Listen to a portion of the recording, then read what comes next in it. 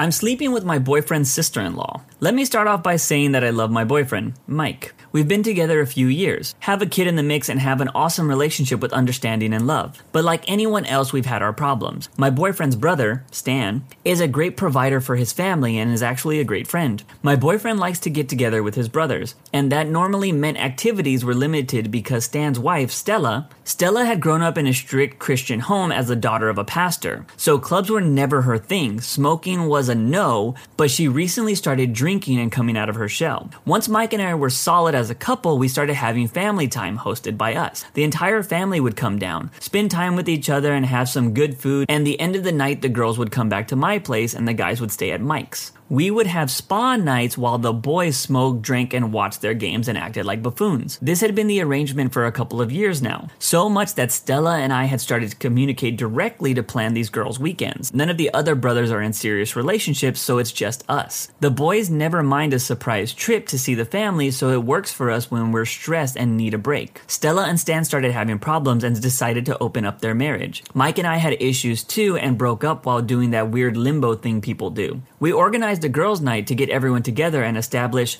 our bond to our families again. I had been in this for a while and was willing to work on my relationship, as well as Stella. One weekend we all had a blast together and we're calling it a night. Stella and I had a couple bottles of wine and a clay mask facial waiting for us. Now, as with any girl time, we let loose and talked crap. It's as simple as that. This night was no different. We were venting and drinking, talking about how things are going with the boys and how hooking up isn't what it used to be. She opened up her relationship because there was no intimacy between them. I remember giving some speech about how inviting another person into your home doesn't fix problems that were there. She half-heartedly agrees and asks how I am. I told her that our hooking up life consisted of him grabbing me by the ankles and doing his thing. Foreplay? Gone. Intimacy? Gone. We sadly laughed about how good the other woman made her feel. I was reminiscing about my adventures with other women. Slightly mad that it seemed like a lifetime ago that it was so easy to get lost in a sensual kiss. We joked that in a perfect world, we would be able to have the soft-spoken passion that seems to follow women while having families that we love. We clinked our glasses and went to wash off our clay masks and started our new show, Firefly Lane. We climbed into my bed and for some reason I could feel the shift in the air.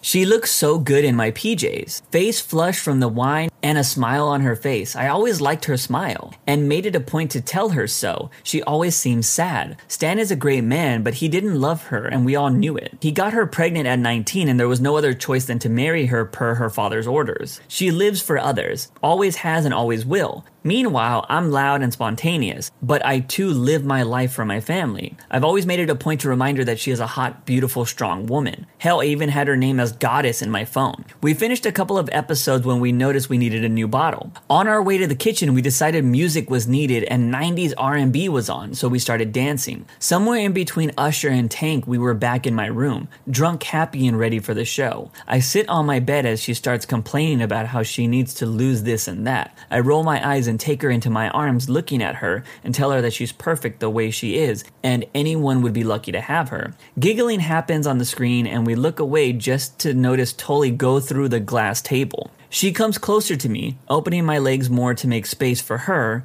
I thought nothing of it as I wrapped my arms tighter around her and looked up. She grabbed my face and we had the best kiss I've had in years. The kind where you forget whose breath you're breathing. Your legs get weak and tingling happens inside of you, like an awakening. We both pulled back and laughed as if it was a joke. I bit my lip and pulled her back in as we ripped each other's clothes off and had the most amazing hookup, completed with cuddles and breakfast in the morning. We had hookups in every place we could in my apartment. We cuddled and talked for hours on the floor laying in the living room, naked with the rays of sunshine warming us. We now had something that was special, intimate and our very own, that could ruin everything we've built. We spoke about how the boys could never know. We lived in our fantasy until it was time for us to go to dinner. We were happier. The boys complimented us on our change of demeanor and glowing skin. We looked at each other and laughed. We said our goodbyes after dinner with the promise of doing it again, like always. Kisses and hugs were exchanged, but when our turn came, she managed to slip her lips onto my neck, sending shivers throughout my body. We pulled away and off she went with the beautiful smile I love so much. I retreated back into Mike's side and held his hand as we waved them off. It's been some time now since the first episode of Firefly Lane, and I'm happy to say things have been better for both Stella and I, but we can't wait for the show to come back and have a girls' weekend. This story does have an edit. Stella and Stan's marriage was open at the time. Mike and I were not together. I myself was confused about the situation before reading the edit because I thought both women were in relationships, although one was in an open relationship. I don't really have much thoughts on this, to be honest. Hearing this story just makes me realize that marriage isn't for everyone, and sometimes some look great, but they really aren't. My toxic trait is laughing at people when they're mad. On the internet, I'm the opposite, but people in the real world I will laugh at. Mostly always dumb people. If people are talking stuff to me or someone I'm with, I will almost certainly throw a smile and chuckle in their face. I know it makes people mad, and I don't do it on purpose, but it is what it is. Obviously, if it's a major issue that I made or someone I'm with made, I wouldn't laugh, but it's always the smallest thing people that get mad about that annoy me. Hence why I think it's funny. Example. Me and someone were draining a stopped up drain with a hose. Instead of running the hose in the parking lot of the 7 businesses that were there, we put it through a metal fence on a back parking lot that wasn't being used. Of course, the owner gets mad and comes out complaining. He was saying that we were driving away his customers. It was a small stream of water that anyone could have easily stepped over. I laugh and smile at this guy after he throws his tantrum. We did end up moving the hose though. We moved it from the back lot of his place where there were no cars parked to the main front area of the business strip with 7 companies. A few of them came out curious of the random water running, and we explained they didn't mind at all. I don't know. I only included this story to ask the question to the viewers, is this also your toxic trait? Because I know a lot of people out there do this. Feeling for my best friend's ex. My best friend dated and broke up with the guy I'm currently figuring my feelings out for. Way before they started dating, he had shown feelings for me. That I didn't reciprocate. Flowers, a poem, but I didn't feel that way then. Then they started dating for about 2 years, and I think I got too comfortable. I knew nothing could ever happen, so I let my guard down and got too close to him under the guise of, you're dating my best friend, so of course we're gonna get close too.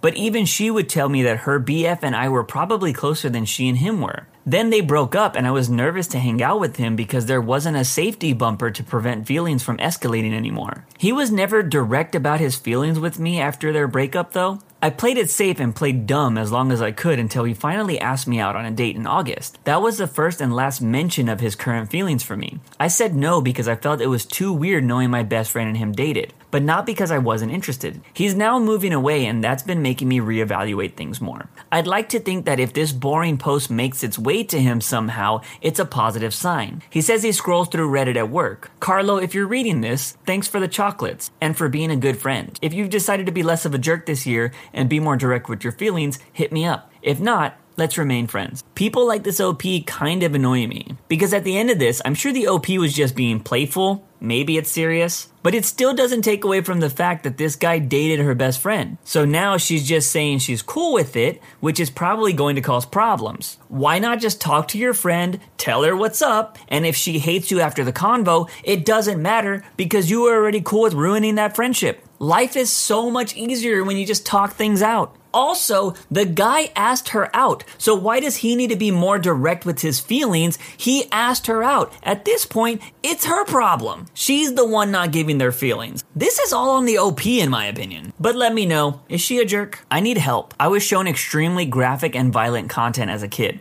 Eel Soup, 2 Girls, 1 Cup, and other stuff introduced me to spicy content between the ages of 8 and 11. And I had questionable spicy things happen to me and around me in my early adolescence. This led me to having a spicy content addiction from 8 to 11 years old to the age 22. And throughout that time, I watched some of the worst things you could possibly watch. However, I never once thought about those things ever in my life throughout this time of watching spicy content. The things I watched as a kid were extremely vile, and now I can never take that back. As a kid addicted to spicy content, I was trying to tell myself that it's not all my fault. but I just don't know what to believe. I know without a doubt that I'm a good person who cares about people, good morals and intentions, but because I watch some of the most vile stuff, I don't know how to live with myself. I'm not addicted to spicy content anymore, but I don't see how to move forward from this regardless of the circumstances. There is no excuse. I had never thought about what I watched, ever. Honestly, part of me feels like I wasn't completely conscious when I was watching spicy content growing up as a kid.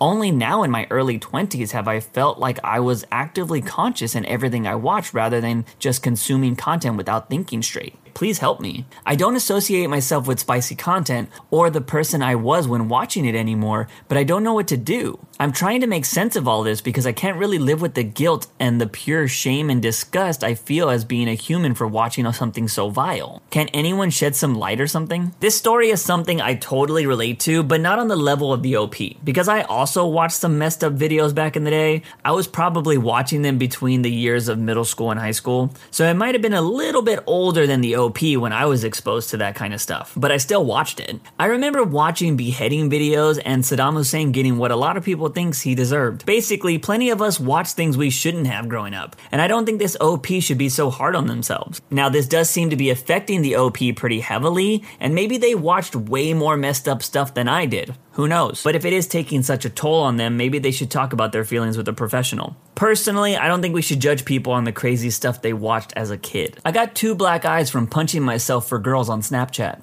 I have this deep humiliation fetish. I want girls to take advantage of me, especially if they know I got hit by a car when I was 8 and have other issues. I literally punch myself in the face even with black eyes as they laugh. It's this sick, depraved, masochistic fetish. I started with this 18-year-old girl. We talked on the phone and she lost interest a bit. Then we talked again and her little brother and her were cussing at me. She said she would crap in my mom's throat and other crazy stuff, just insulting me. She said I probably got brain damage and SA'd. I don't know how she knew all that. I told her I did get hit by a car and touched by my older brother. She said good. I asked her eventually because it all low-key turned me on, if I should punch myself in the face for her. This obviously made her lose respect for me, but I did it and I loved it. I hit myself hard, and she kept saying more, and I would post more. I would add her on other accounts and offered to do it again. I would find random girls on Snap, tell them what happened, and one girl told me to show her. I made a new one punching myself hard.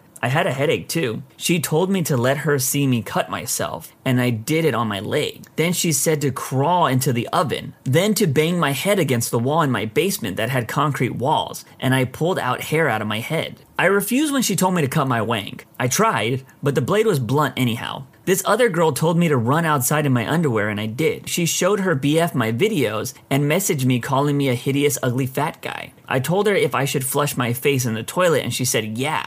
And to show her, but I can't. I don't want to further expose myself like this. I have this deep humiliation fetish, and I want girls to take advantage of me and laugh as I literally punch myself in the face with 2 black eyes. It's a sick, depraved, masochistic fetish. Another day is here, and you're ready for it. What to wear? Check. Breakfast, lunch, and dinner? Check. Planning for what's next and how to save for it? That's where Bank of America can help. For your financial to-dos, Bank of America has experts ready to help get you closer to your goals. Get started at one of our local financial centers or 24/7 in our mobile banking app. Find a location near you at bankofamerica.com/talktous. What would you like the power to do? Mobile banking requires downloading the app and is only available for select devices. Message and data rates may apply. Bank of America N.A., member FDIC. When you need mealtime inspiration, it's worth shopping Kroger, where you'll find over 30,000 mouth-watering choices that excite your inner foodie. And no matter what tasty choice you make, you'll enjoy our everyday low prices, plus extra ways to save, like digital coupons worth over $600 each week. You can also save up to $1 off per gallon at the pump with fuel points. More savings and more inspiring flavors make shopping Kroger worth it every time. Kroger, fresh for everyone. Fuel restrictions apply.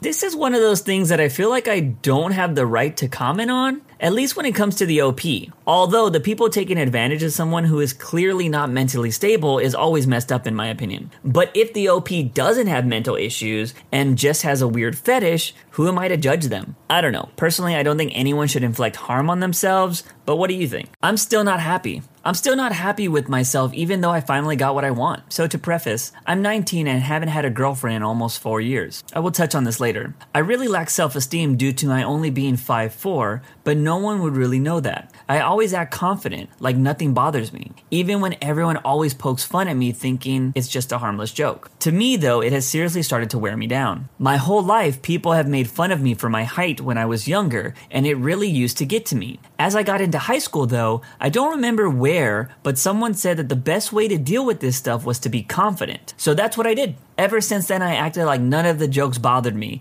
and for a time, I think it actually stopped getting to me. For some reason though, it's really started messing with me again. I just got a new job a few months ago, and the people there are genuinely the nicest people, and I have made some great friends. The issue though is they constantly make fun of how short I am. It's seriously gotten to me. On to the girl situation. I have had multiple girls now tell me that they won't even consider dating me because of my height. Hell, I've even had a few tell me that I'm cute, but when I followed up asking them out, they said no because of my height. This kind of crushed my confidence over the years with girls. I stopped trying to go out and meet girls or anything like that. Now it's worth noting that I don't blame girls for not liking me either. I mean, hell, I hate myself too. Well, I finally have started seeing this new girl who just came into my life. She is super nice and has never put me down for my height or anything. I'm honestly not sure if I felt like this before. The only issue is I still don't feel happy. I still feel miserable. Every day I go to school and see friends, and it's bound to happen that people mention a height as my joke or something. Then I go to work and I'm berated with jokes again. I honestly can't take much more, to be honest. I've held strong for years, but now I feel like the confident facade is waning. I just hate myself. Of course, no one knows this about me either,